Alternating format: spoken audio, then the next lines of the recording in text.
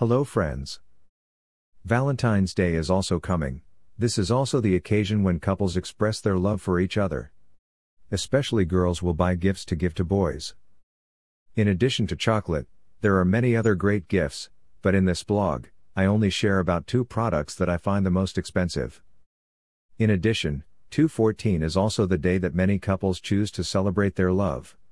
Therefore, gifts to celebrate 1 year of love or 1 year of the wedding are also bought a lot.